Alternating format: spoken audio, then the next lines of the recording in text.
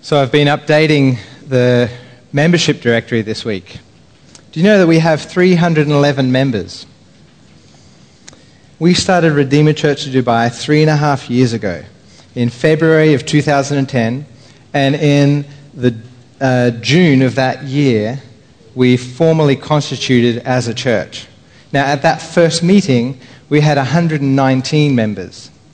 Now, to celebrate that first meeting, we did what most families do. We took a photo. Now, I found that photo on my computer this week, and I thought I'd share it with you. Here it is.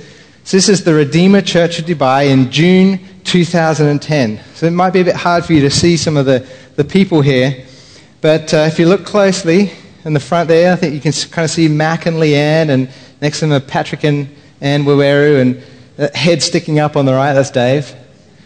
As you kind of scan across and look, oh, there's a younger-looking Butch Lim. And down here, there's Makami. She doesn't age at all. If you're here for the first time this morning and you're looking at that picture, it probably means nothing to you. It's just a sea of faces with no names. But if you're part of this family, when you look at that picture, you not only see faces with names, but there are also stories in that picture. Stories of change, stories of blessings and answered prayers, stories of difficulty and heartbreak, stories of resolving hurt feelings, and stories of fun times together. They are the stories of God's grace at work in our lives. The story of how God's gospel of grace has brought us from so many different nationalities, different religious backgrounds, and different food. And how He has adopted us together in His family as His dearly loved children. And how He's called us to be like our Father in heaven, to image Him and to represent Him to the watching world. Of course, that's an impossible calling for us to achieve. If we were to do it individually, we need each other to display God's glory. Now, as I look at this picture, I see more than just faces and names. I see the story of God's grace at work in our church. Last week, we looked at 1 Thessalonians chapter 1, and we saw how Paul, Silvanus, and Timothy were writing to assure the believers of the reality of their salvation. It seems that Timothy had been back to Thessalonica, and he'd now returned to Paul and Silas in Corinth with a report back on the church and some questions that the church had. One of those questions was, how can we know that we've really been chosen by God? How do we know this salvation is real?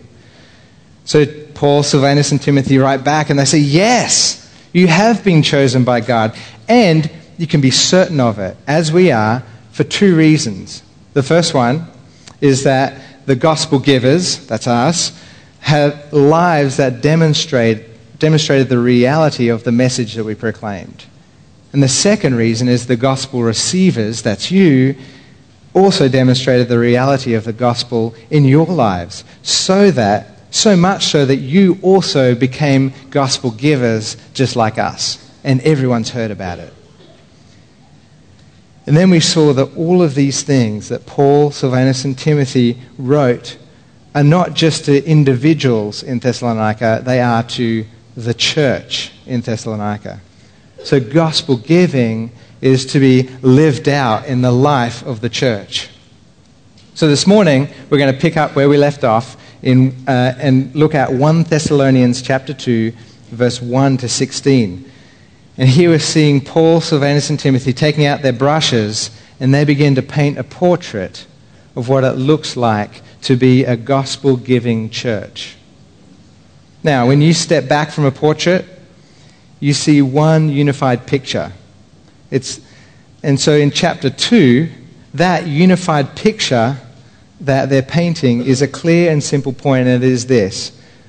A gospel-giving church are those that have been radically changed by the gospel message they proclaim, and it's visible in their relationships.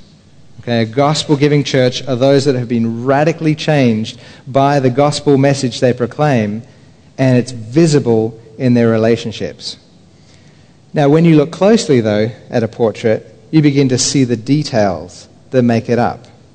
So, if you haven't already, please open your Bibles to 1 Thessalonians chapter 2, and let's start looking in detail at this portrait of a gospel-giving church. 1 Thessalonians chapter 2. For you yourselves know, brothers, that our coming to you was not in vain. But though we had already suffered and been shamefully treated at Philippi, as you know, we had boldness in our God to declare to you the gospel of God in the midst of much conflict. For our appeal does not spring from error or impurity or any attempt to deceive, but just as we have been approved by God to be entrusted with the gospel, so we speak, not to please man, but to please God, who tests our hearts. For we never came with words of flattery, as you know, nor with a pretext for greed, God is witness. Nor did we seek glory from people, whether from you or from others, though we could have made demands as apostles of Christ. But we were gentle among you, like a nursing mother taking care of her own children. So, being affectionately desirous of you, we were ready to share with you not only the gospel of God, but our own selves, because you had become very dear to us. For you remember, brothers, our labor and toil. We worked night and day, that we might not be a burden to any of you, while we proclaim to you the gospel of God. You are witnesses, and God also, how holy and righteous and blameless was our conduct toward you believers. For you know how, like a father with his children, we exhorted each one of you, and encouraged you and charged you to walk in a manner worthy of God, who calls you into his own kingdom and glory. And we also thank God constantly for this, that when you received the word of God, which you heard from us, you accepted it not as the word of men, but as what it really is, the word of God, which is at work in you believers. For you, brothers, became imitators of the churches of God in Christ Jesus that are in Judea. For you suffered the same things from your own countrymen as they did from the Jews, who killed the Lord Jesus and the prophets and drove us out, and displease God and oppose all mankind by hindering us from speaking to the Gentiles that they might be saved, so as always to fill up the measure of their sins. But wrath has come upon them at last. Now, in your bulletins, you'll see on the sermon page there are 8 points there. Now, because there's 8, I figured I'd help you out and I'd put them there in the bulletin for you. So there's 8 points. So these are 8 aspects of a gospel-giving church that we see in 1 Thessalonians 2. They're not a comprehensive list, nor is it a biblical study on the nature of the church, but rather this is a portrait of what you would expect to see in a church filled with gospel givers. So the first one is that they are bold in the face of opposition, the first aspect of a gospel-giving church. So you see that in verse 2 of our passage, where it says, "But though we had already suffered and been shamefully treated at Philippi, as you know, we had boldness in our God to declare to you the gospel of God in the midst of much conflict." Now, I don't know if you've noticed this, but there seems to be a pattern with Paul and his friends. First they're in Philippi, and there's chaos there, and then they go to Thessalonica, and there's trouble there as well, and later on they go down to Athens and Corinth, and the same thing happens in each of those places. Back in Philippi, it was so bad that they got beaten with rods and thrown into maximum security prison. How would you respond to that? Well, how did they respond? They sang hymns and praised the Lord in the middle of the night. But not only that, when the Lord miraculously freed them with an earthquake, they didn't run away in fear. They took that opportunity to then share the gospel with the jailer, and he came to Christ. What incredible boldness. But this boldness wasn't limited to Paul, Silas, and Timothy. This boldness we saw, remember in chapter 1, Paul reminds the Thessalonians of how they received the word of God in much affliction. There was extreme violence against them from the Roman citizens of that city, with accusations of treason and threats on their life. And if you look in verse 14 and 16, Paul likens their suffering in Thessalonica to the same kind of opposition that the church in Judea experienced. He says, you were just like that church in Judea. They suffered at the hands of their own countrymen, just like you did.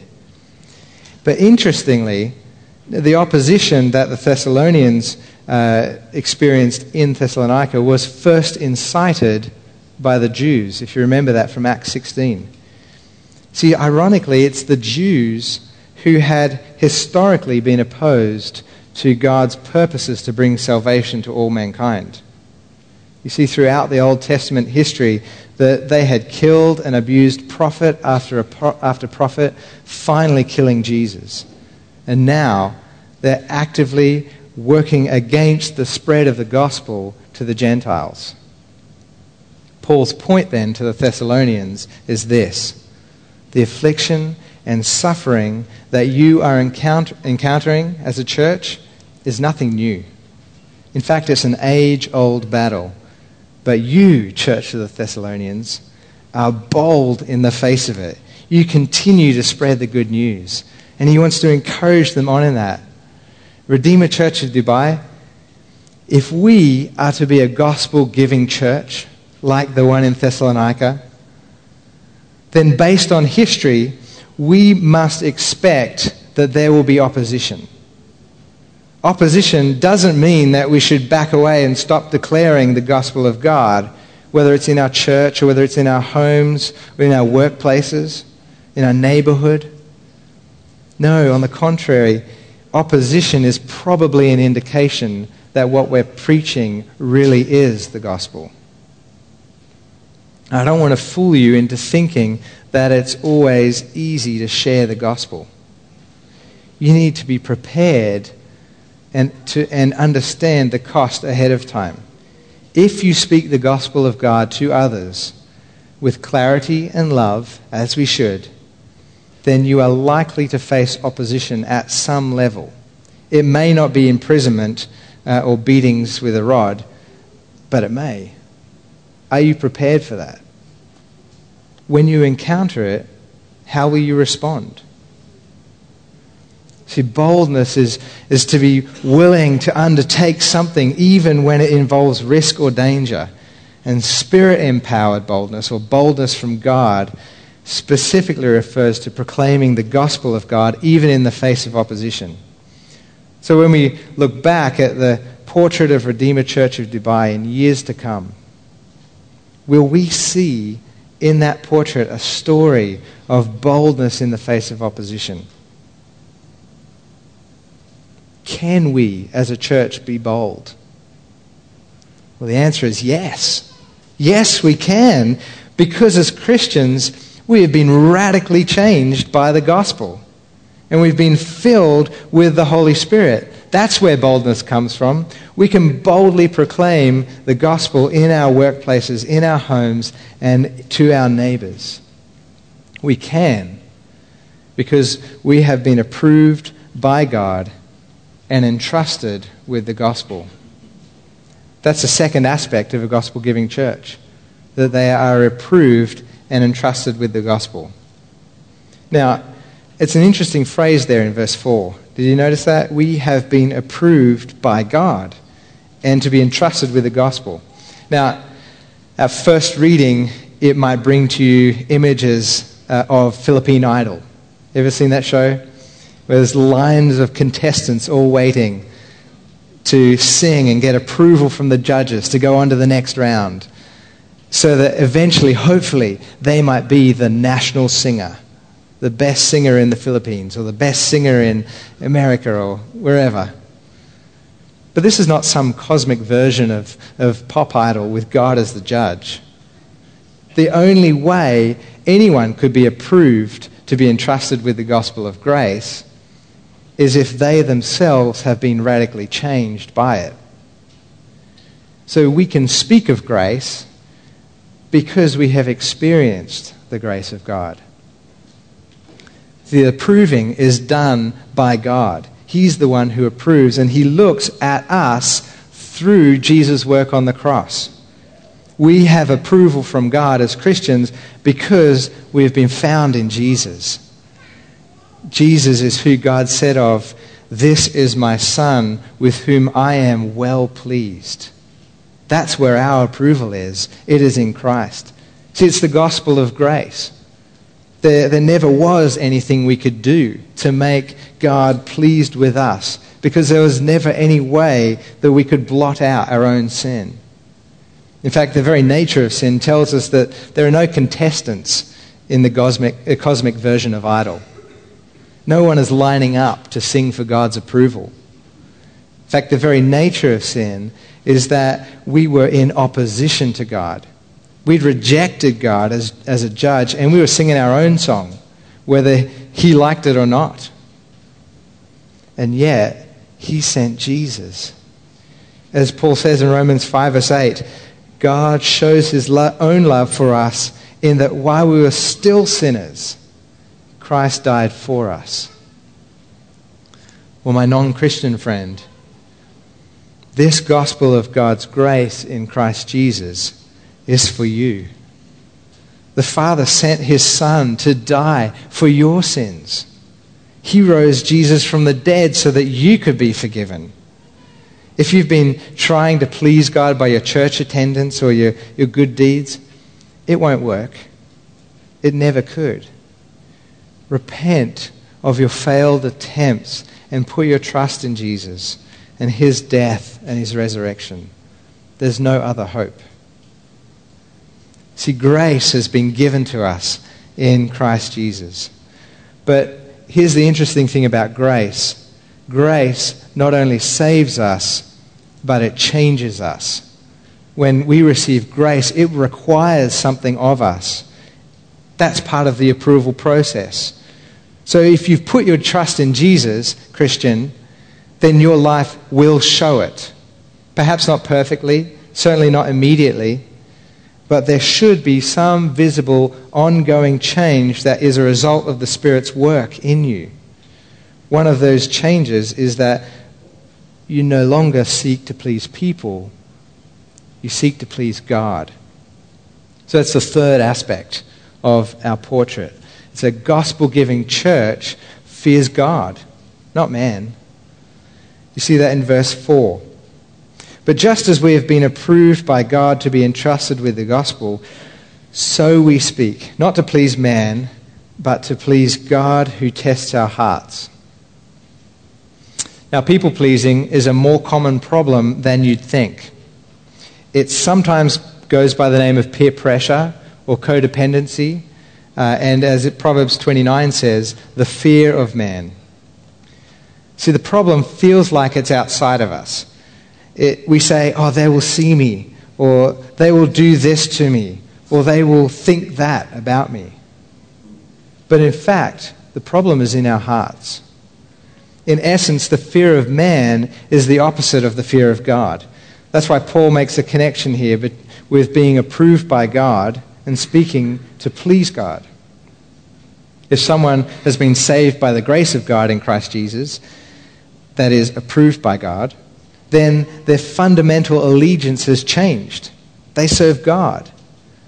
Where before it was all about status within their community, now as a Christian, your status is forever found in Jesus. That's the basis for the psalmist's hope in Psalm 146 that Eric read for us today, where it says, "Put not your trust in princes, in a son of man in whom there is no salvation. When his breath departs, he returns to the earth. On that very day, his plans perish. But blessed is he whose help is the God of Jacob, whose hope is in the Lord his God." And in verse 10, the Lord will reign forever. You know, as a Christian, my status has permanently and irrevocably been changed. I am the Lord's and I serve him forever. But as a Christian, even though the power of people-pleasing may be broken in my life, its presence still remains. So the first step then is to recognize where the fear of man is showing itself in my life. So you can play itself out in any number of different ways. Have a listen to some of these things here. For instance, when you tell a joke because you want people to think you're funny, that's the fear of man. When you flatter someone or seek their approval so they think well of you, that's the fear of man. When you wear clothes intentionally because you want to fit in with a certain group or you want to draw attention to yourself, that's the fear of man. It could also show itself in your life by an inability to say no. You're constantly overcommitted to things. Or perhaps you feel like there is something you need from your spouse. You need them to give you respect. Or you need them to give you love. And if you don't get it, then you feel there's a void in your heart. That's the fear of man. Do you struggle with self-esteem or lack of confidence? Have you ever felt like you would be exposed as an imposter? That one day someone will finally discover that you really shouldn't be doing the job you're in, or that your husband will finally discover the real you and not love you anymore? Or maybe you're constantly second-guessing your decisions because of what other people might think. Do you get easily embarrassed? Have you ever lied to cover up something, even if it's just that little white lie? Or do you get jealous of other people? Do other people make you angry or depressed? Are they just making you crazy? Or perhaps you're constantly comparing yourself to others. And when you do, you're either thinking you're better than them or they're better than you. But either way, in so doing, you're still being defined by other people rather than by God. Now, understand this. The fear of man is a condition of the heart that expresses itself in different situations. So it's not wrong to make a joke and in a group setting and people laugh at it. But the Lord sees what's going on inside your heart. That's why it says in verse 4, He is the one who tests our hearts. See, a gospel-giving church are those who fear God, not man. They've repented of their desire for people's approval and are growing in the fear of the Lord. An excellent resource on this particular issue is a book called When People Are Big and God is Small by Ed Welch. We may or may not have copies on the bookshelf, but I want to encourage you to get a hold of that. People who fear God don't need other people to fill their needs. Instead, they are able to love others because they themselves have been filled up to overflowing with the love of Christ. So the love of Christ enables us as a church to love others, to need others less and love others more. That actually leads us into the fourth aspect of a gospel-giving church, that there is palpable love. Now, palpable is a word that means something that is able to be touched or felt. So palpable love is love that can be touched or felt. It's become visible or it's tangible. So as we saw in Romans 5 verse 8 earlier, that God shows his own love for us in this, that while we were still sinners, Christ died for us. So if God had merely said, you know, I really feel strong love for you guys, but he didn't send Jesus to die on the cross, then we'd be no better off, and we would have no reason to think that God's love for us is real, because it hadn't been demonstrated. For love to be real, it must be expressed in action. It must be palpable. When we love others, love others because we have been loved by God. So to use terms from our passage this morning, palpable love is an expression of our approval by God and our fear of God. So notice the flow. So God's love was demonstrated not merely in word, but also in deed. He sent Jesus. then we are recipients of that palpable love, and it overflows into deeds of love to others for his glory. That's why Paul says in verse 8, being affectionately desirous of you, we were ready to share with you not only the gospel of God, but also our own selves, because you had become very dear to us.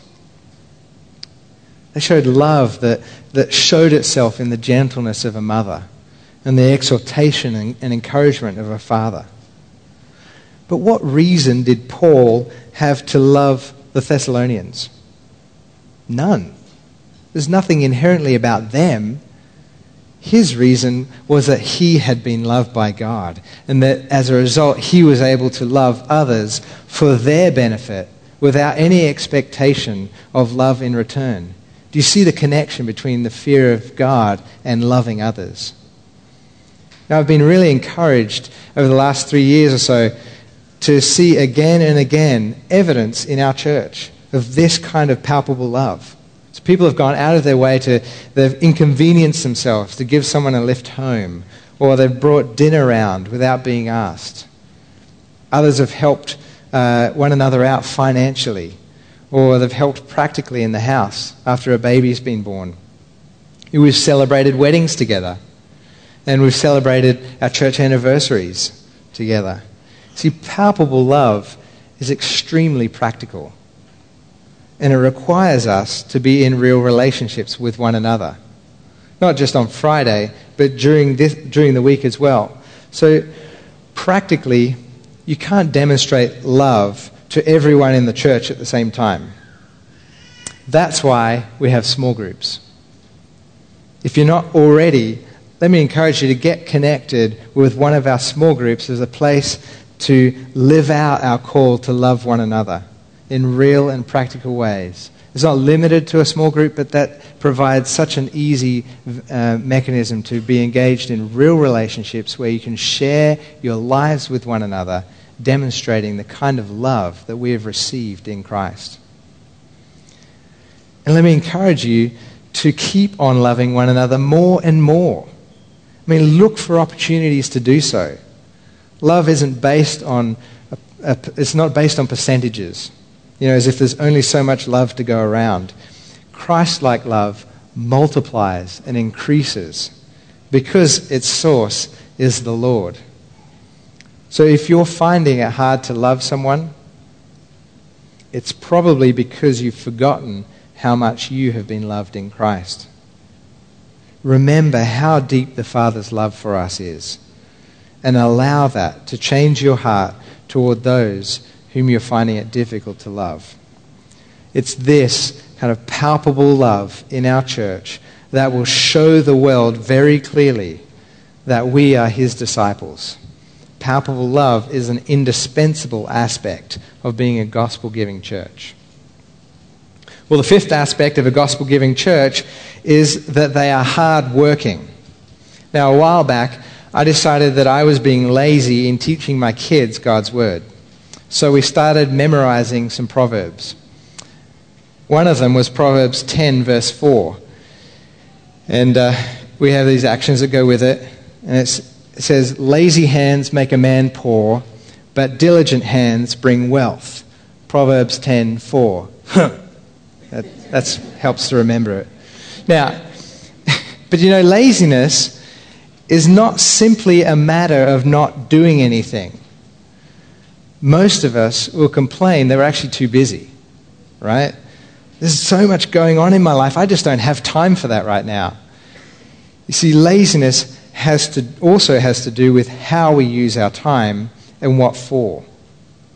So if we're not careful, we're going to be so busy being busy that we'll forget what we were supposed to be doing in the first place. We'll be lazy to do the work that we've been called to. So have a look at verse 9 in our passage. Paul, Silvanus, and Timothy remind the Thessalonians of how they labored and toiled among them. But they were hard-working. But here's the reason why. So that we wouldn't be a burden to you while we proclaimed the gospel of God. You see, so much of our work is taken up with meaningless pursuits. We work to get the latest iPhone or a 42-inch TV. We work to get that promotion, which only ends up giving us more work. Let me encourage you to consider how your work might not be the end goal, but a means to a greater end. Now, I'm not talking about your retirement package. I'm talking about the salvation of someone else. Salvation that only comes through the proclamation of the gospel. A gospel that we have been entrusted with. When we live for our work, we live to work. But in Christ, we already live. So we work to proclaim that life. Let me say it again. In Christ, we already live. So we work to proclaim that life. So this week, take a look at your schedule and think about what is within your ability to change. Free up time to serve others. Find opportunities to share the gospel and show palpable love. A gospel-giving church are those that work hard to proclaim the life that we have in Christ. Well, not only were Paul, Silvanus, and Timothy hard-working in preaching the gospel, they were also holy, righteous, and blameless. And that's the sixth aspect of a gospel-giving church, that we are above reproach. Now, when a medieval messenger from the King of England arrives dressed in dirty clothes and a less than healthy-looking horse, there could only be two possible explanations. Either he was robbed and abused along the way, or he's not really a messenger from the king. See, a messenger from the king carries with him the markings of his office. He represents his king, and so he is dressed and acts accordingly. Well, likewise, messengers of King Jesus dress and act in holiness. They are righteous and blameless towards those that they bring the message to. The messenger affirms the validity of the message. That's what it means to be above reproach. It doesn't mean that Paul, Silvanus, and Timothy were completely sinless while among the Thessalonians.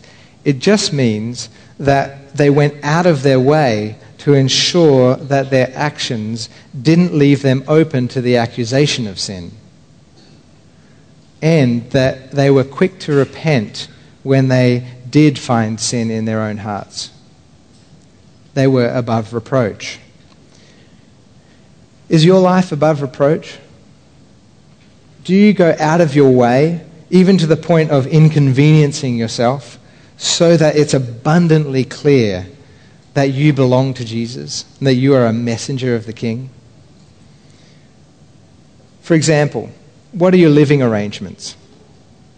Rent in Dubai is expensive. So there's lots of financial gain to share accommodation. But if that person that you are sharing with is of the opposite sex and you're not married, whether you're sleeping together or not is irrelevant. Your living arrangements have already brought discredit to the name of Christ. Sure, it may be convenient, but the King's messengers are to be holy, righteous, and blameless. It's not about convenience. Or do you frequent less than reputable nightclubs and consume alcohol? Now, the Bible's clear. It's not wrong to drink alcohol. But it's also very clear that it is wrong to get drunk. In drinking at that bar, are you leaving yourself open to the accusation of getting drunk? That accusation, whether it's true or not, already puts you in discredit when you try to share the gospel. See, there are numerous other ways that this could play out in real life, but the point is this, and we see it in verse 12 of our passage. A gospel-giving church walks in a manner worthy of God, who calls us into his own kingdom and glory. That means being holy, righteous, and blameless in our conduct. It means being above reproach, because we do not belong to ourselves. We belong to the King. Then in verse 13, Paul suddenly remembers something else that makes a gospel-giving church. He says, "We also thank God constantly for this, that when you received the word of God, which you heard from us, you accepted it not as the word of men, but as what it really is, the word of God, which is at work in you believers." A gospel-giving church is a church that listens to God because they know that the word is working in us. That's what it means to be evangelical. It's the belief that God's word is infallible, and that because it is God's word, it has the final authority in all aspects of our life together as a church. So this plays out in Redeemer in the way that we seek to preach the point of the passage. So you'll notice that I've been trying to do that this morning, and I've summarized the overall point of chapter 2 like this. A gospel-giving church are those that have been radically changed by the gospel message they proclaim, and it's visible in their relationships. And then each of the 8 points have been supporting that or showing that from the passage itself. See, the authority is not in the preacher. The authority is in God's word that is being preached. But as important as preaching is in the life of our church, it's not the only way that we can engage with God's word. So we can study the Bible in our small groups during the week. We can share it with one another in our conversations when we meet up for coffee. We can read it on our own. We can read it on the metro. You can get the Bible app for your mobile device, and you can read it wherever you are, anytime, anywhere, as long as your battery doesn't run out. At least, that's what we should be doing. But the issue is not so much that we don't have access to the Word of God. It's our attitude towards the Word of God that limits our hunger for it. I remember sitting at my desk one day, anxious over the amount of work that I had to do. And the Lord reminded me of His Word that I'd read to our kids earlier from Luke 10. "Martha, Martha, you are anxious and troubled about many things, but one thing is necessary." As the Word of God ran through my mind, it was like a cool, refreshing drink on a hot day. I believed it and stopped worrying and began praising the Lord in prayer. I thanked Him that though there are many good things to do, only one thing is necessary: to make sure that I am listening to His Word. The Word of God, believed on and listened to, changes us. It is at work in us as we read and share it. So take time to stop and listen to His Word.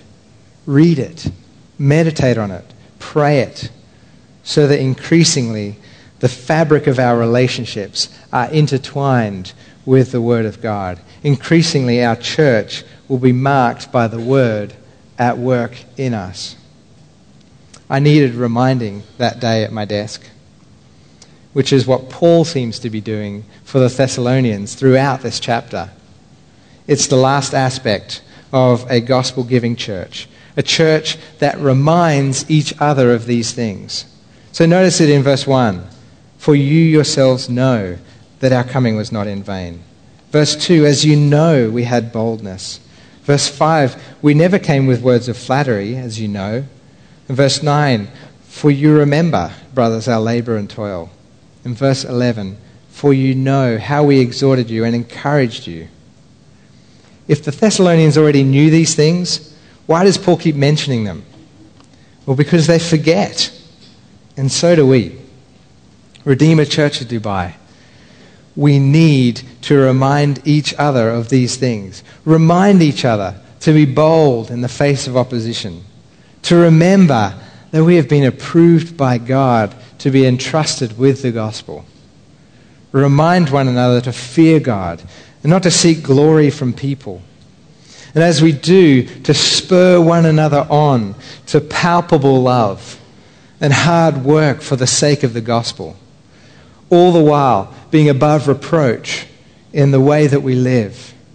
And all of our relationships together being woven in with the Word of God that works in us.